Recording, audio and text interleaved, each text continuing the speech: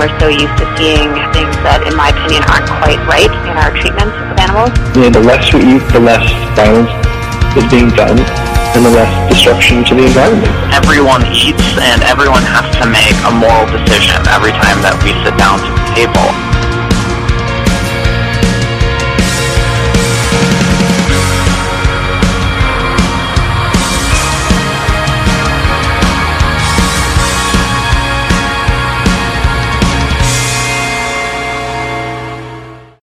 Hi, and welcome to the Animal Voices radio show, Western Canada's only radio program dedicated to animal advocacy and compassionate living. This is 100.5 FM Co-op Radio, CFRO, on unceded and ancestral Tsleil-Waututh, Musqueam, and Squamish territories in so-called Vancouver, British Columbia, Canada, Turtle Island. Today is Friday, April 30th, and I will be your host, Grace Wampold. For this week's show, we will be focused on chickens. It is International Respect for Chickens Day coming up on May 4th, and this entire month is International Respect for Chickens Month. This month was begun as a campaign by the United Poultry Concerns, headed by Karen Davis. And we are so lucky this week to have her on our show to talk about chickens, to talk about the United Poultry Concerns and some of the work they've done historically and currently, as well as a current campaign happening to add pronouns to media releases, which has been backed by the NPR producer Scott Simon. So go to the United Poultry Concerns website, which we will link in our show notes, to hear more about that campaign and other pressing campaigns that we will cover in today's show. So stay tuned, we have a really incredible show for you today. Have you heard about Megaphone magazine?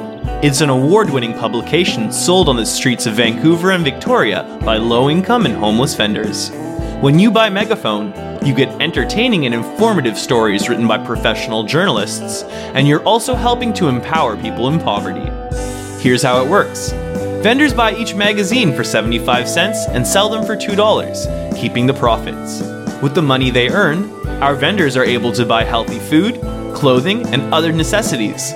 Plus, they forge valuable connections with their customers. People unable to access traditional employment can earn an income with flexibility and dignity and feel proud of their contributions to their communities. Don't miss out on this month's edition of Megaphone, chock full of voices and perspectives you won't find anywhere else. You can find a vendor on the streets of Vancouver or Victoria, or buy online at megaphonemagazine.com. And now for this week's news. In honor of Respect for Chickens Day, I will be focusing this week's news story on the top headline of the United Poultry Concerns website. Tractor Supply Company mistreating baby chicks and ducklings. Birds suffer worse this year than ever before, and it's time to eliminate Chicks Day, says the United Poultry Concerns. Each spring, customers buy thousands of baby chicks and ducklings from the Tractor Supply stores in response to the company's Chicks Day promotion that lures shoppers to purchase the costly equipment needed to maintain the birds. Employees cannot care properly for the birds in their store. Unsold birds are destroyed by the Tractor Supply Company after being offered on clearance. This year, we've heard more from Tractor Supply shoppers than ever before, says Karen Davis, the president of the United Poultry Concerns, distressed by the inhumane towers that are in these stores of brooders. Birds are seen in clear glass containers stacked on top of one another. Tractor Supply employees have exposed this company's cruelty to chicks and ducklings. An employee at a store in Washington state contacted the United Poultry Concerns about Tractor Supply's inhumane policies and practices towards these birds. Essentially, the chicks are found cowering together in a transparent plastic tray, standing on cold metal grates. The Tractor Supply employee stated on April 13th, Chicks Days are annual and are expected to last another couple of months. We still have many birds, and I was told by a coworker that 32 ducklings just died in a shipment last week. Only 3 had survived. Another concerned employee stated that they have been an employee for almost a year and were hired because they love animals and are knowledgeable about them. but was happy working there until recently when chick days began. This employee arrived to find all of the birds cold, huddled in piles. The ducklings were completely out of water, and they asked their manager on duty why there was not any water. Essentially, the way the displays were designed had made it impossible to provide sufficient water to the ducklings. Whenever refilled, the ducklings were climbing all over each other, desperately trying to get to the water. And the smallest and weakest one would end up either without water or fully trampled by other birds. There is no veterinary resources for any of the sick animals that are currently under the care of the Tractor Supply Company. When asked how many birds died per shipment in the previous year's sales, they replied, "Sometimes it was all of them, and I would cry every day." Another employee said, "Every single time I have to bring a bird to the back who's dead or about to die, it breaks my heart. I hate that. I had to explain to a little girl the other day who was crying that we were taking the chick to the back to get better in our little hospital, and that most of them get better. But the reality is that these chicks don't get better. The only reason these chicks are there is so that the Tractor Supply can sell other equipment alongside these birds. These birds are a promotion every year to help Tractor Supply make money. When these birds are newborns, they're shipped across the country from the East Coast to the Midwest. Shipping live birds is not only extremely traumatic, but it is detrimental to their health, especially paired with the lack of care that they receive upon arrival. Please spread this news far and wide, and consider boycotting the Tractor Supply Company if you are a farmer, a small-scale grower, or in the area of one of these supply stores. You can hear more about this at the UPC's website, upc-online.org, and you can sign and share their change.org petition.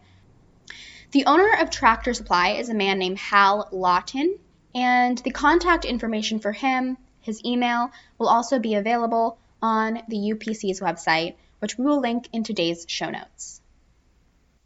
Now, before our feature interview, I decided it would be best if we did play Scott Simon's audio from Animals Deserve Gender Pronouns Too, spoken on the weekend edition from Saturday a few weeks back, written by Scott Simon and recorded by Scott Simon.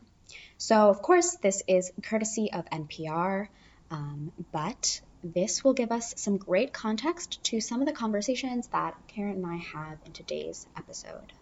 If a cat or dog shares your domicile, I'll venture a guess that you don't refer to the four-footed family member who licks your face, naps in your lap, sleeps on your bed, and inhales the redolence of your dirty socks as if they were saturated with rose petals as it.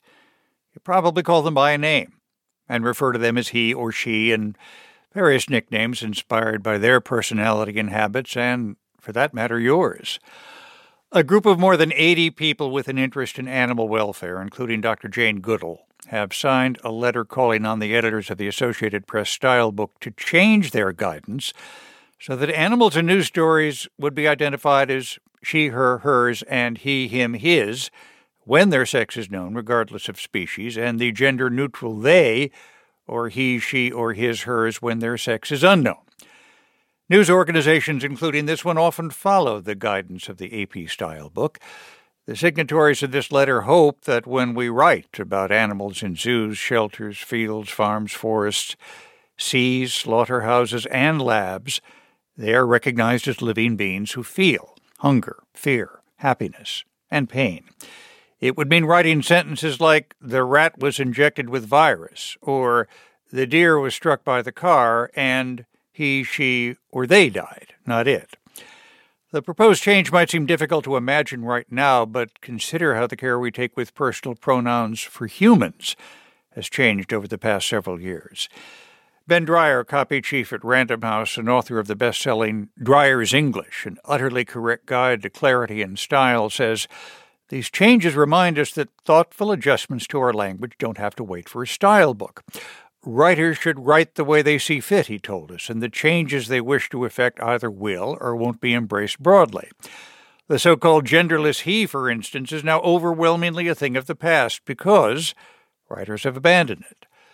Laura Hillenbrand, author of Seabiscuit and other best-selling books, told us, that if we don't refer to animals in personal terms, we open ourselves to abusing, neglecting, and exploiting creatures whose capacity for suffering is no less than our own. People and animals share an immense capacity to feel, she says. We form beautiful, profound relationships with them, and we justly place animals on a moral plane alongside ourselves and far above that of the cinder block or the hubcap, the things we call it. Referring to animals in personal terms may help us recognize how much of life we share.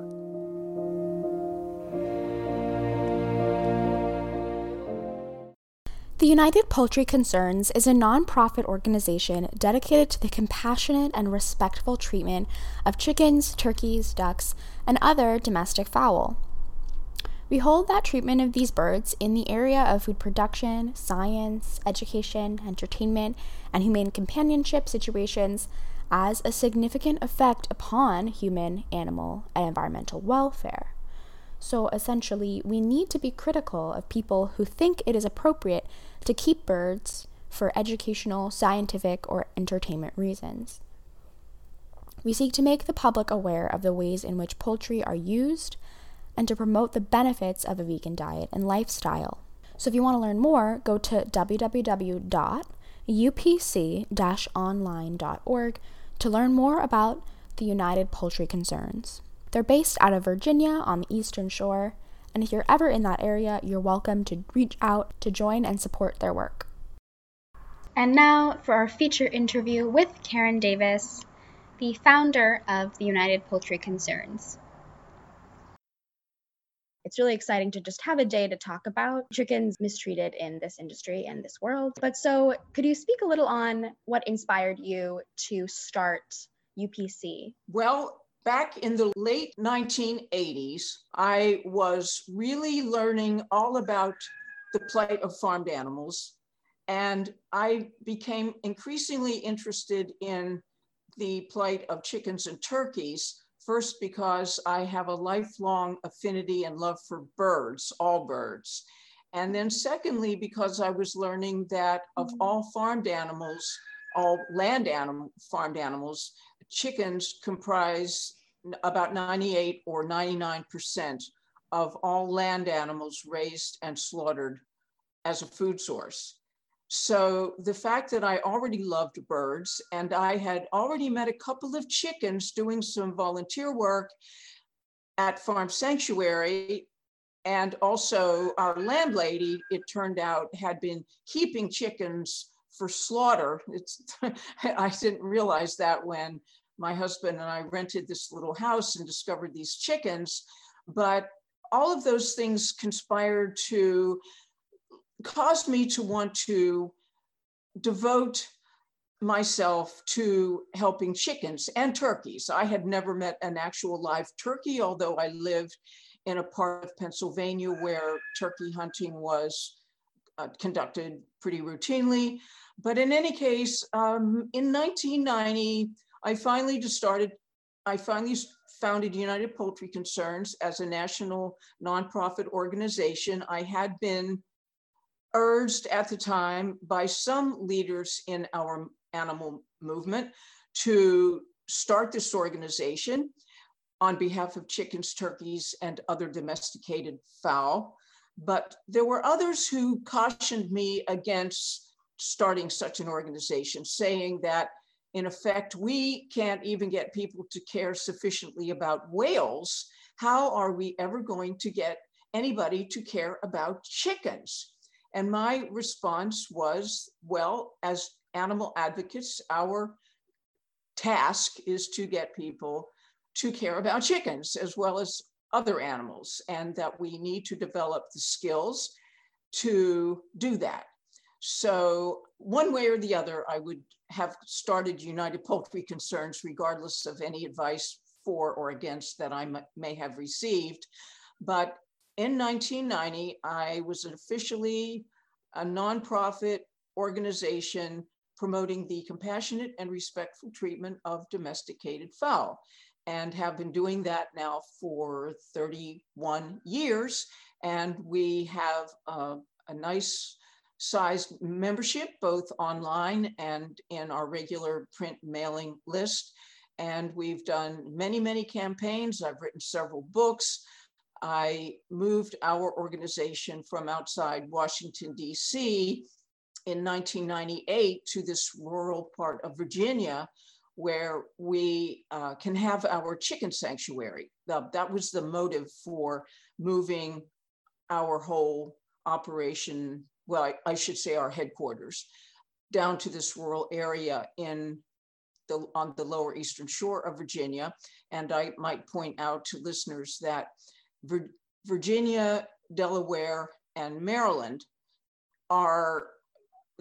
represent the birthplace of the broiler chicken, so-called broiler chicken industry, and remain one of the largest chicken producing regions in the United States, where at any given time, over 500 million chickens are locked up in metal chicken houses. And there are more than 5,000 of these houses all over this little strip of land, which is called the Delmarva Peninsula, comprising all of Delaware and the eastern shores of Virginia, where we are, and Maryland. So I'm pretty close to the scene of the tragedy. And many of our birds over the years have been birds who fell off trucks down here on their way to the Tyson chicken slaughter plant or the Purdue chicken slaughter plant or one of the other slaughter plants that dominate this region. And the chicken industry is the main industry in this region. Yeah, that's incredible and extremely upsetting. I think Virginia in many ways, and a lot of those southern states are the epicenter of the mistreatment of non-humans historically and currently. And I wonder too, what are the misconceptions you think in your community about chickens? I've met people here on the Eastern Shore who have actually asked me, who work for Purdue or Tyson, for example, what the chickens do when they're rescued, because many of these workers don't have any real experience with chickens other than in the chicken houses where these birds are forced to grow to a huge size within 6 weeks or sometimes even in a shorter amount of time in order basically to just become breast muscle tissue, because that's what people mainly eat. And then there's now this huge economy based on eating chickens' wings, although in fact the wings are really not wings at all, because wings have bones in them. And obviously these so-called wings are more like just chicken nuggets, the scapula of the chicken that, along with God knows what else, are put all together in this concoction that is sold as chicken wings. So as I say, I've met people who work for the industry who really are curious about what these chickens do when they're not in a chicken shed. What do we do with them? And I explained that, well, these chickens, even though things have been done to their bodies to incapacitate them, they like to do the things that all chickens do, such as they love to sunbathe. They love to dust bathe, which is getting themselves all covered with earthy particles that enable them to clean their skin and their feathers. They like to walk and run, and they prefer to perch on hay bales and on branches. And of course, these chickens who have been bred for the meat industry tend to be so heavy and often lame, they can't do all the things they would like to do, but they'll try until they learn that they have to minimize the behaviors that they would prefer to perform. So they will still try to get up on something low, like a hay bale or a low branch or a low rung on a chicken ladder in our chicken house. And what I see and explain to people all the time is that no matter what has been done to the bodies of chickens to deform those bodies and to debilitate them, the fact is that chickens basically are no different in their genes and their desires than the wild jungle fowl in the tropical forests from whom they derive. People often think that, well, chickens are stupid or they're dirty and whatnot, failing to remember that if chickens are dirty, it's because they are confined in a situation they did not choose. If people lived in a small confinement area where they could never find any space, where they had no toilets, where they had no opportunity to take a shower, it would only take about a day or so for us to be in even worse condition than these poor chickens as far as hygiene is concerned. Chickens are not inherently dirty. They love to clean themselves. When they're rescued and we set them on the ground for the first time in their lives, first thing they want to do is to scratch and peck in the dirt and create an earth bowl, if you will, and take a vigorous dust bath to clean their skin and their feathers. So chickens have an inherent desire to be clean. Chickens are now known and recognized to be very intelligent birds, to be very emotionally complex, be very sensitive. And the old-fashioned idea that chickens are somehow unintelligent or less intelligent than other animals has been completely disproven by scientific studies. And I can vouch for their intelligence just by virtue of having been in their company since 1985 and watching how intelligently they behave in our sanctuary. They are not stupid. And I tell people that really no animals could be stupid and thrive in natural environments. And animals such as chickens, even if they're not in a natural environment, will pick out those things in the environment that replicate as closely as possible what they know from their ancestral experience in the tropical forests. They recognize water in bowls and in ponds, in streams. They never fall into a swimming pool. We have a swimming pool for our ducks, and I've never yet seen a chicken perch on the edge of the swimming pool and fall into it, even though in their natural habitat, chickens would not normally encounter a body of water. They would encounter raindrops. They quickly learn the difference between raindrops and standing pool of water, and they never jump into a pool of water. They recognize if they don't have branches to sleep on at night or to jump up on during the day. They certainly recognize various types of perches that we make for them, like on their chicken ladders. Now, in our sanctuary, we have large wooded areas. We have 12,000 square feet of sanctuary space, which is totally predator proof, which includes things that enable the chickens to have an experience that's as close to a forest as we can provide for them, because chickens evolved in a forest. They love trees, leaves, they love rich soil, and they spend a considerable part of their day digging or scratching, foraging in the soil for all kinds of nutrients invisible to the human eye, but that they recognize as nutrients that they need. And they look for those very, very tiny objects that are like little tiny stones that they ingest to enable them to digest their food properly, which really operate as teeth operate in us or in mammals and other land animals. Hi, Grace here. I just wanted to interject because Karen's talking specifically about a crop, which is the part of a chicken right after they first ingest their food. It's a bunch of rocks, and you can think of this as a chicken's little lunchbox because they're chewing there. They get to enjoy their food for a long period of time before they then digest it in their stomach, or for chickens, their gizzard.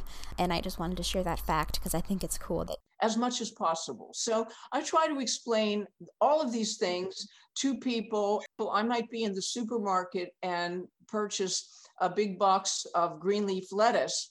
And sometimes people will say to me, boy, you must really like lettuce. And I say, well, I do, but this lettuce is for our chickens. And people say, what? Chickens like lettuce? Yeah, they love lettuce. In fact, they need greens in order to be completely healthy. Now, one thing I will say, in the past 10 years, more people are keeping chickens as backyard chickens. Unfortunately, they often buy them from huge hatcheries. Basically, these factory farm hatcheries will hatch any type of chickens for any purpose, whether it's 4-H or cockfighting or school hatching projects or backyard chicken keeping.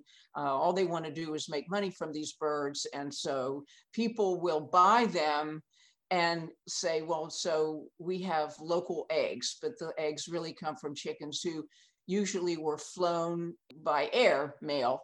The point is that I do meet people who, wherever they got their chickens from, their hens, they often really do love them, or they come to love them once they get to know them.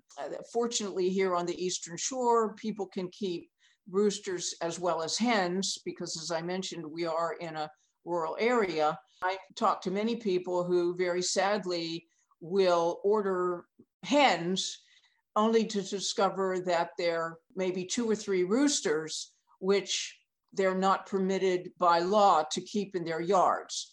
So there are all kinds of pros and cons about the backyard chicken keeping trend. The one positive thing is that it does help people to reestablish a connection with actual living chickens, whereas from the 1950s up until about 20 years ago, people had pretty much gotten to the place where they had no interaction anymore with actual live chickens. So that part of it is good.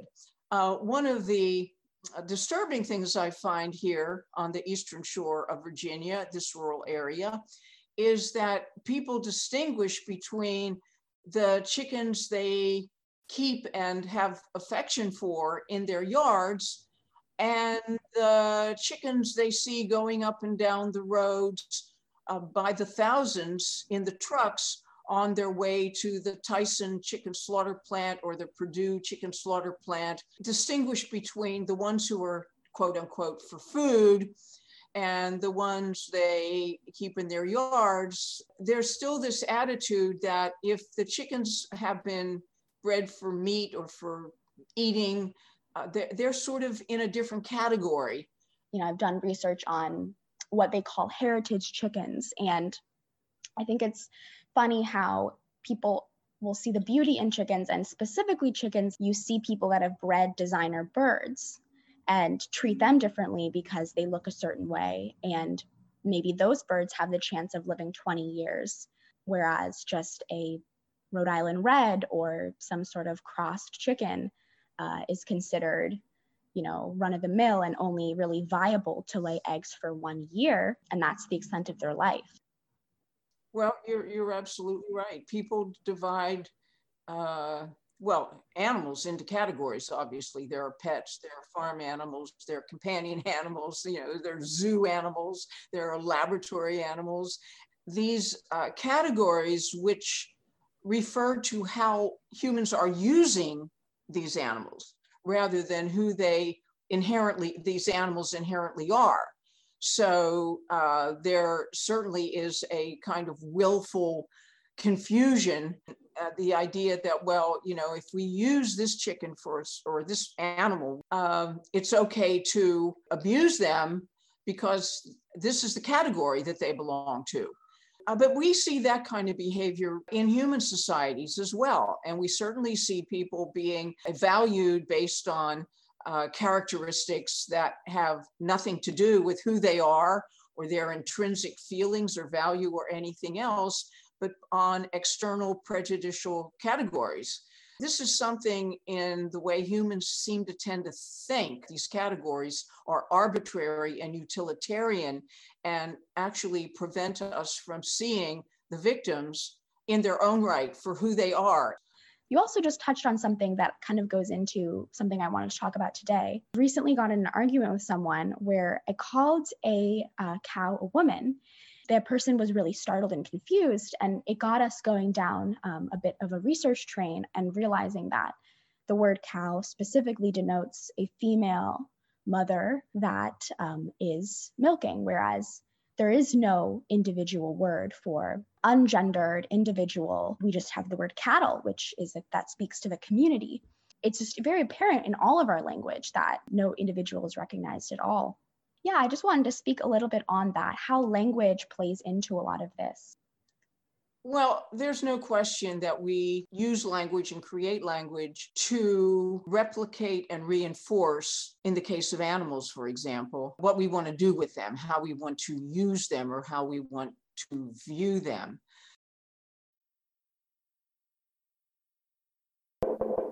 You are listening to Animal Voices on Vancouver's Co-op Radio 100.5 FM CFRO, 100% listener-sponsored radio broadcasting live from the east side on unceded Coast Salish territories.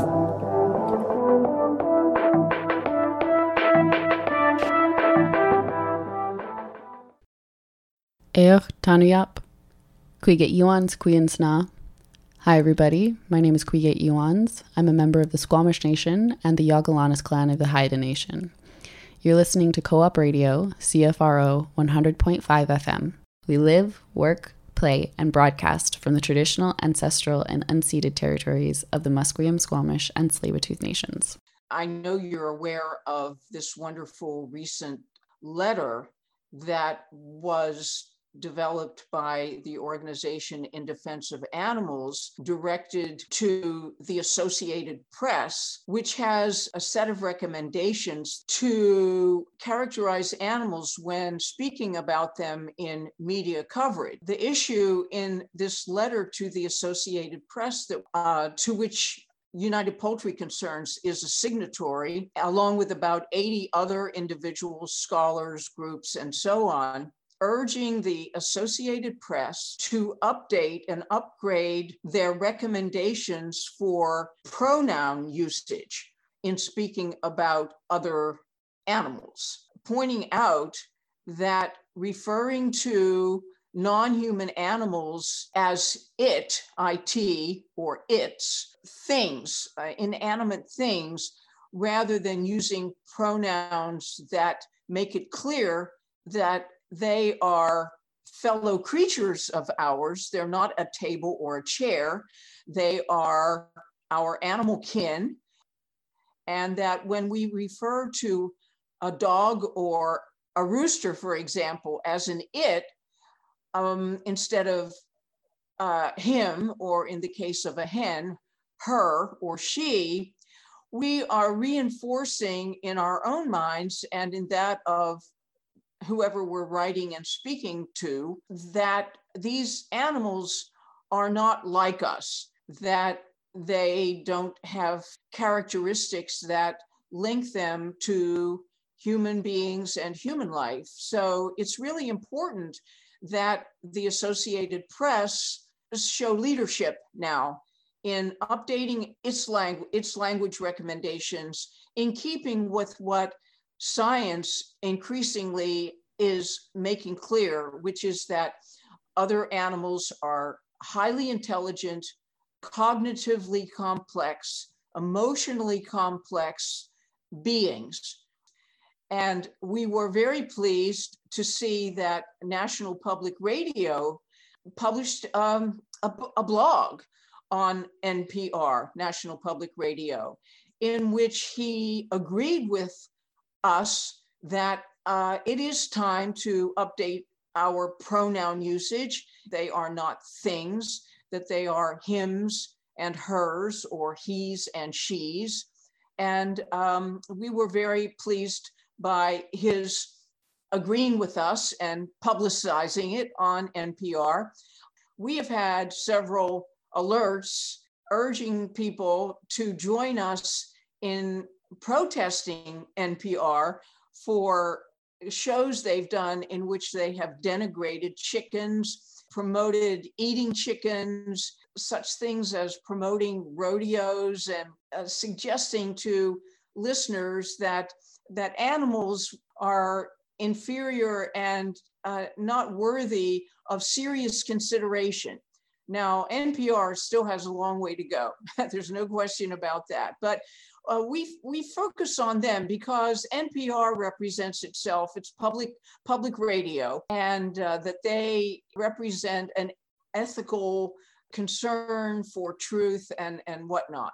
Nice sounding terminology, but let's turn it into actual demonstration. So when I have published or submitted a letter to the editor through the years to different newspapers, different news media, and have received a response such as, well, we're interested in publishing your letter and we edited it to read in this manner. I hope you're okay with it. Let us know if we can publish it this way. Occasionally through the years, sure enough, they have taken a him or her and turned it into an it, reference to a chicken or a turkey or a duck. And I have never stood for that. I have always said, well, the edit looks okay to me. However, if you're going to publish my letter, you have to reflect what I actually said, which was this chicken. I referred to this chicken as she, and I really can't have a letter published under my name, which would suggest that, or say outright that this bird is an it. In a nice, polite way, I make it clear that we promote the compassionate and respectful treatment of chickens, turkeys, and other birds, and by extension, all animals. We certainly thereby cannot refer to them as objects and things. Often, again, it's just the person I'm dealing with usually hasn't even thought about it. Again, they went to the Associated Press and that's just kind of the convention. Be aware that often people are just doing what they're doing because of convention. They haven't really thought it out at all. Yeah, in the open letter it says, for language to achieve accurate communication of the world around us that allows us to educate ourselves, make informed decisions, and navigate a way forward, it must continuously evolve. And I really think that speaks to what you just said, where people aren't being forced out of the path they're used to going in. You need to have some sort of force exerted on you to change your perception. And NPR, as you said, has a long way forward, but even those little subtle things, when you hear the language of she, her, they normalized, they can see where we as compassionate beings are coming from when we say, well, obviously a chicken is an individual.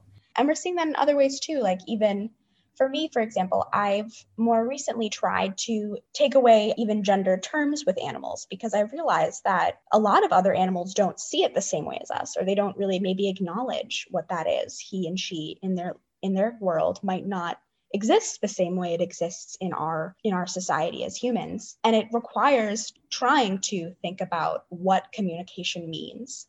And for example, if I was on a walk and I saw a beautiful warbler on the tree nearby, I would say they are beautiful. I wouldn't assume the gender of that bird. I have no way of knowing. And I think that's a really important thing that we should do as humans when we meet new people, not trying to assume those sorts of things about them. Well, we want to make sure that we don't get too complicated for people, all right? I mean, we're trying to get people to at least reach the place where they refer to a hen as she and a rooster as he, or a male dog as he and a female dog as she.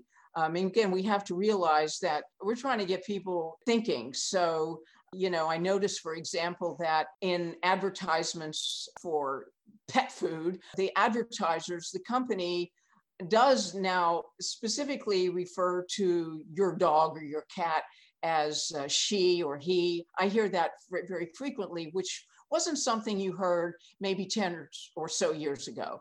They want you to think of your dog or cat as a him or her, a he or she, because then you're going to have a more loving and caring attitude, and then you're going to be more willing to buy their particular pet food, which of course is a whole other. But there's no question that we are spearheading an effort to get people to see and care about and to want to help and not abuse our animal kin, and that we want them to care for other animals, whether they be chickens or elephants or whoever, in a way that is reflected in the language that they use, because everybody points this out on all kinds of social justice matters involving humans and non-humans, that words matter, language matters. So we have to be on top of that. Now, I do want to say that I have written extensively about the use of language in animal advocates language, because I often have heard over the years animal advocates really using language that is not appropriate. Again, part of it is just unthinking. Part of it is to sound more quote unquote scientific. If I use the term broiler chicken, if I use that in writing, I put broiler in quotation marks. I normally say chickens. Again, we're trying to navigate, this linguistic terrain that has been made so complicated and so utilitarian based. But I try to stay away from the word broiler chicken. And I've certainly spoken out very loud and clear when I've heard people in our movement refer to these chickens bred for the meat industry, not only as broiler chickens, but as broilers. I mean, that's atrocious. If we're going to use it, we have to put it in quotation marks or in air quotation marks if we're speaking as an adjective, but never as a noun. We never want to refer to a hen used for egg production as a layer. And I've heard people talk that way. So we want to think about that. And we don't want to use language that only furthers the view of these birds, and speaking about the birds right now, as just things. But another term that I've taken issue with in several articles and lectures that I've given has to do with the use of the word euthanasia in referring to mass murder and torture of chickens and turkeys and pigs and other farmed animals in situations where there is a huge outbreak of avian influenza. And so all of these animals were growing larger and larger in the houses in which they're raised, and all animals who are bred for the meat industry are slaughtered at very young ages. So once they start growing too big for the slaughter equipment and they pile up, then the question is, well, what are we going to do with them? Because we have too many animals who we don't have any way to successfully slaughter and market. So this past year, and of course this happens all the time, but it was done on a huge scale in 2020 and into 2021, particularly in 2020, where you had thousands of pigs and chickens and turkeys being basically baked to death in the confinement facilities where the heat was turned way up. Of course, they're all crowded together.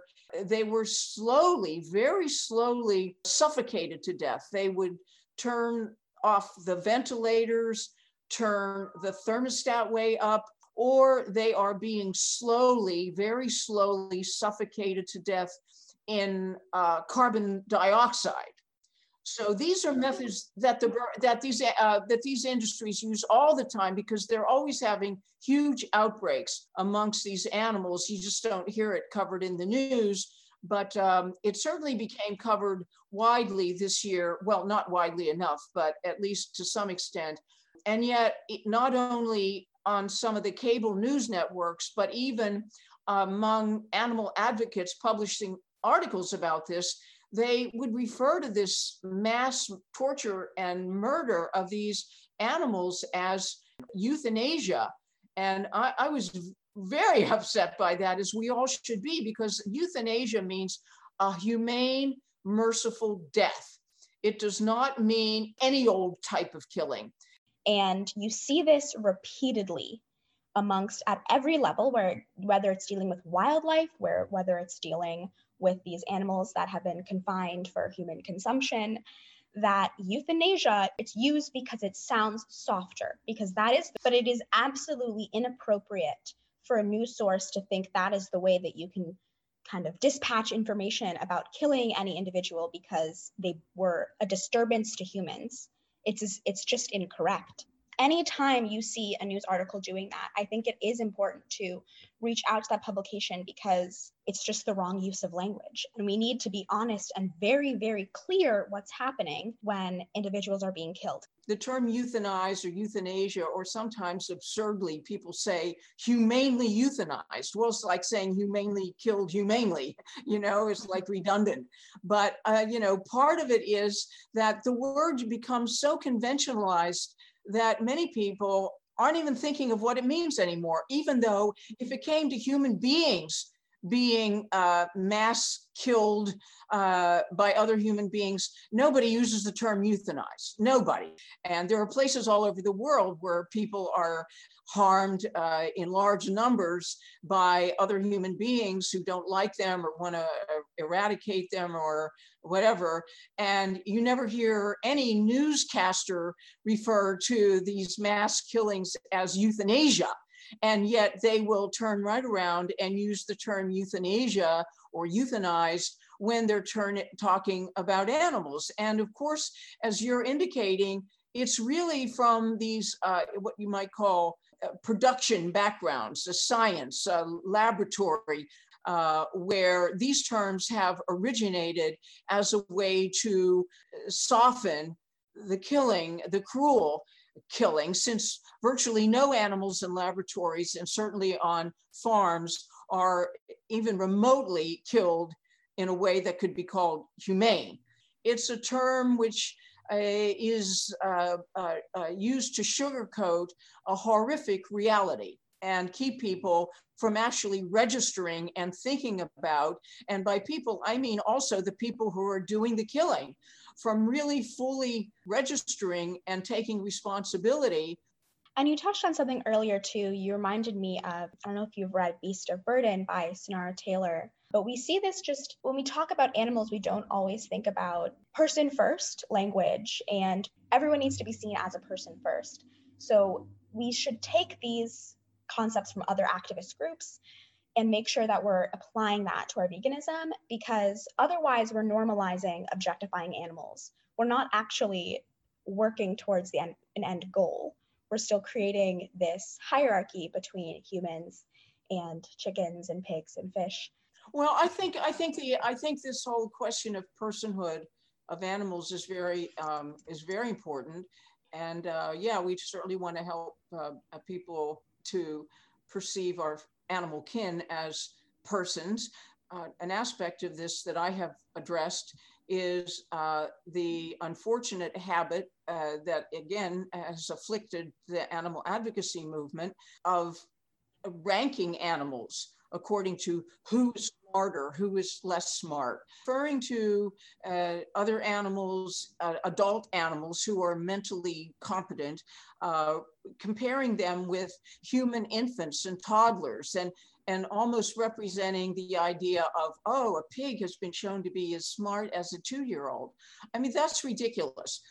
Or look at these crows, how smart they are. They're almost as smart as a 5-year-old child. I mean, the thing is, there is no meaningful cognitive connection between a human infant and child and a fully developed hen or elephant. There's no way that a group of children can form a functioning society. Okay, I mean, animals such as chickens and elephants have formed functioning, capable societies. They know how to be parents. They know how to care for their young. They know how to find food. They know how to fend off predators. They have to make millions of decisions every day in the environments in which they live. All of these types of decisions they have to make are decisions that a human infant or a toddler could not even begin to make. And for that matter, I think it's totally wrong, and that we need to stop doing this, which is comparing cognitively intact, capable, non-human animals with mentally compromised human beings. So we need to stop doing that. That's very unjust, and it's completely absurd. There are so many ways to see the world as a human alone, And beyond that, your intelligence as a human should justify whether or not you are worthy of life. And why are we thinking that's okay in other species?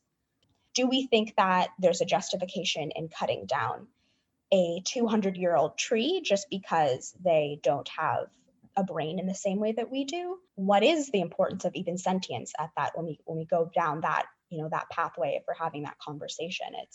Well, one thing I don't know what the ultimate definitive answer on this is, but I certainly believe that plants, trees, whatever, have an experience of themselves as well as of those aspects of their surroundings that they need in order to support themselves and nourish themselves.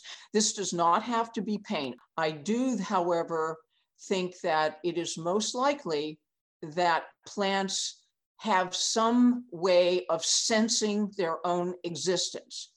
This does not mean that I am saying that cutting down a tree is the same for the experience of a tree as cutting the neck of a chicken, because we know that chickens and fish and virtually all animals have nerve endings. They have nociceptors, which are pain receptors, and they have all kinds of other receptors that enable them to experience different temperatures and different kinds of surfaces and what they call impact receptors. Animals have senses and feelings and can experience pain. So while I'm not at all suggesting that a plant is experiencing the whole sensory apparatus that humans and other animals have, I do think that if we really knew the truth about every living organism,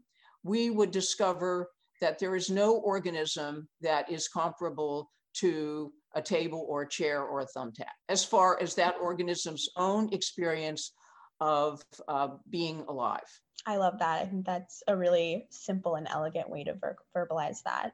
I really thank you for spending this time with me. Is there anything else as far as other campaigns you want to talk about? In conclusion, I would strongly urge listeners to go to United Poultry Concerns website, because there you're going to find a ton of information about International Respect for Chickens Day, about a current campaign that we have going right now, urging a farm supply store stop selling chickens and ducklings in the most inhumane conditions. But it's really a horrible situation. So that, along with our long-standing campaign against school hatching projects.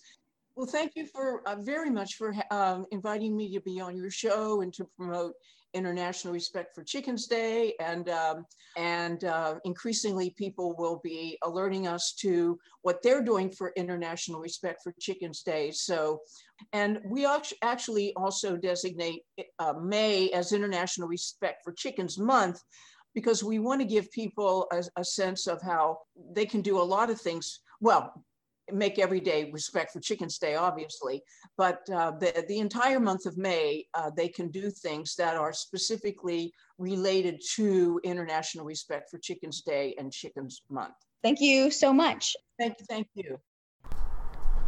You have been listening to the Animal Voices radio show here on 100.5 FM Co-op Radio on unceded and ancestral Tsleil-Waututh, Musqueam, and Squamish territories here in so-called Vancouver, British Columbia, Canada, Turtle Island. Please join us for next week's show on Friday, May 7th. We finally made it to May. May 7th will be our Mother's Day show, as we do every year for Mother's Day. Make sure to join Elise for that. And thank you so much for hanging with us today. We covered Respect for Chickens Day, an international holiday that is really near and dear to my heart. I talked to Karen Davis, once again, the head of the United Poultry Concerns.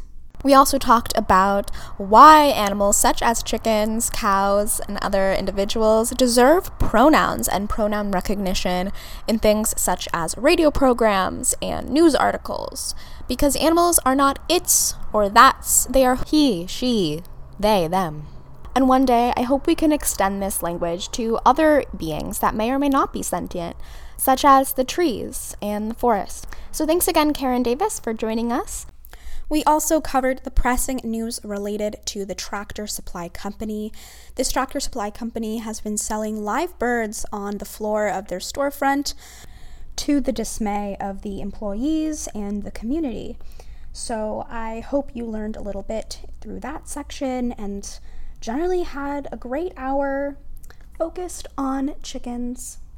We here at the Animal Voices radio show modestly ask you to keep connected with Animal Voices via the World Wide Web. Our past shows can be listened to on our website at animalvoices.org. Our past podcasts are also available on Apple Podcast and Google Play, so you can subscribe to us there and never miss a show. Join our Facebook page and join us on Instagram as well, both at Animal Voices Vancouver. And if you want to get in touch, let us know how we're doing, or send along a show segment suggestion, you can send us a note on Facebook or send us an email to info@animalvoices.org. And yes, we're on Twitter as well, Animal Voices YVR. So we will be closing out this week's show with a song that makes me think about the beauty of the sounds that chickens make and the incredible bond between women that we see in chicken communities. So the song that I'll be sharing with you today is Toy by Netta. You might remember this song back from 2018. Netta won Eurovision with this song and included some incredible impressions of chicken sounds in the introduction and throughout this song. The song starts out with Netta saying, "Look at me, I'm a beautiful creature," after making all these incredible chicken sounds. And while the song is meant to be referencing not being someone's emotional toy, I also think that we can take this concept and bring it to chickens. This is International Respect for Chickens Day, and they're not ours to use or abuse. They are beautiful creatures that deserve respect and love. So let's end the show with that on our hearts and in our minds. Stay tuned next for Radio Eco Shock with Alex Smith, and thank you so much for listening to Animal Voices today. Stay safe inside, and remember to be kind to the animals.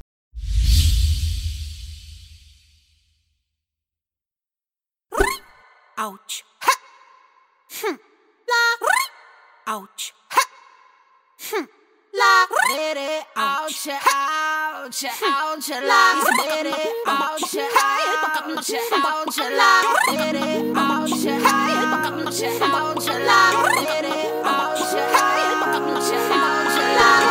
Look at me, I'm a beautiful creature. I don't care about your modern time preacher. Welcome boys, too much noise, I will teach ya. Pum pum po, pum pum po. Hey, I think you forgot that I play. My teddy bear's running away. The Barbie got something to say. Hey, hey, hey, hey. My summer says leave me alone. I'm taking my Pikachu home. You're stupid just like you're smart. Wonder Woman, don't you ever forget. You're divine and he's about to regret. He's a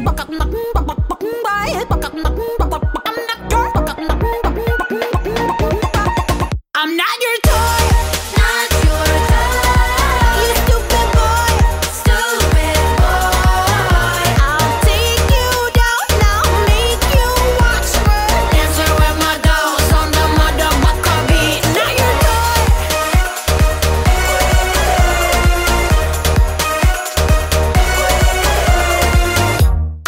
I need a boo bot. Don't you go on the pig and I'm beating a button. I need a boo bot. Don't you go on the pig? Shit. Wedding bells ringing. Money man bling bling. I don't care about your stepfather, baby. Pum pum po, pum pum po. Wonder Woman, don't you ever forget. You're divine and he's about to regret. He's a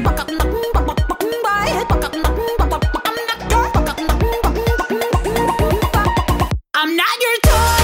Not your toy. You stupid boy. Stupid boy. I'll take you down now, make you watch me dancing with my dolls on the motherfucker beat. take you now with me, now